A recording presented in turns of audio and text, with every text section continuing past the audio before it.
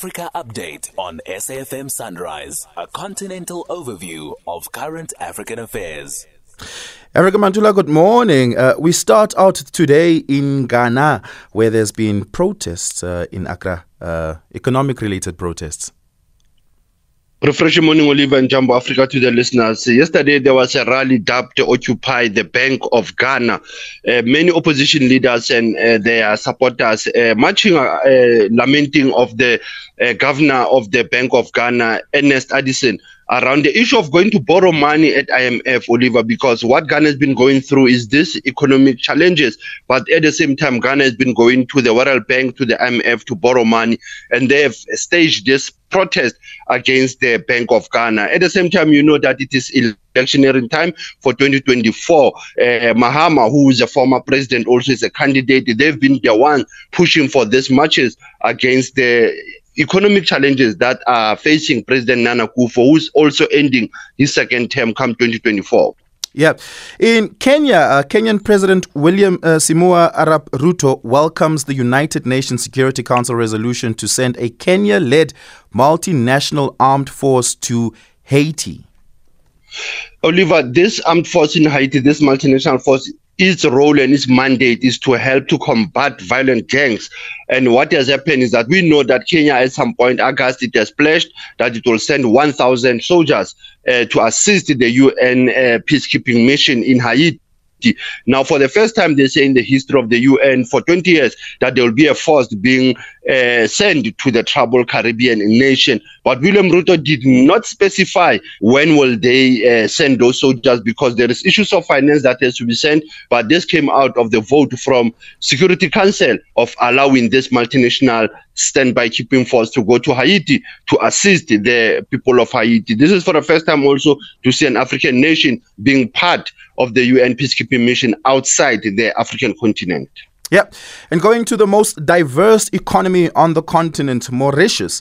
The Secretary General of the Afrika Continental Free Trade Area, Wamkele Mene, paid a visit to Mauritius. This must have been monumental. No, Oliver, this was very important. Actually, it was by the parallel of the conference that is organized by the government of Mauritius on the economic development. So Wamkele Mene, the son of the soil from South Africa, had to engage with the Prime Minister Kumar, Jugnauth, to engage on the Africa Free Trade updates. You will even remember, Oliver, that we are talking of few African states. 47 have already ratified this Africa trade, continental free trade. But the issues is also to look at the potential of Mauritius in terms of its position on global economy. So this meeting was very important for the Secretary General to engage with Mauritius. And one will assume that it will be also to visit many African countries to engage on this free trade. Where are we in terms of the implementation? Yeah, I can tell you there are many, many businesses across the world, specifically in South Africa, that operate here but are incorporated in Mauritius because of its friendly business environment. Out in Rwanda, the African Union, African Foreign Affairs ministers call for new financing for the continent's development agenda during a retreat of the AU Executive Council out in Kigali. You know, Oliver, you'll recall that the Agenda 2063 has to do a review of their second-year, 10-year plan. They have to work around 2024 to 2033. So this meeting of minds of ministers of foreign affairs in Kigali was to look at the progress also. Our Minister of International Relations and Cooperation, Naledi Pandor, had to raise the issues of saying that what we need also in terms of implementing this Agenda 2063 is to put resources on it, and at the same time the financing of both domestic and the role of the private sector. You will recall also that Rwanda, why it is the host, they've been lamenting in terms of the budget of the AU coming from the EU, coming from the West, that member states have to begin to can contribute to the AU budget. And looking at all the peace support operations, they will need more money to deal with peace operations in the African continent, considering the Western Africa, the Sahel region. And finally, the issues of illicit financial flows,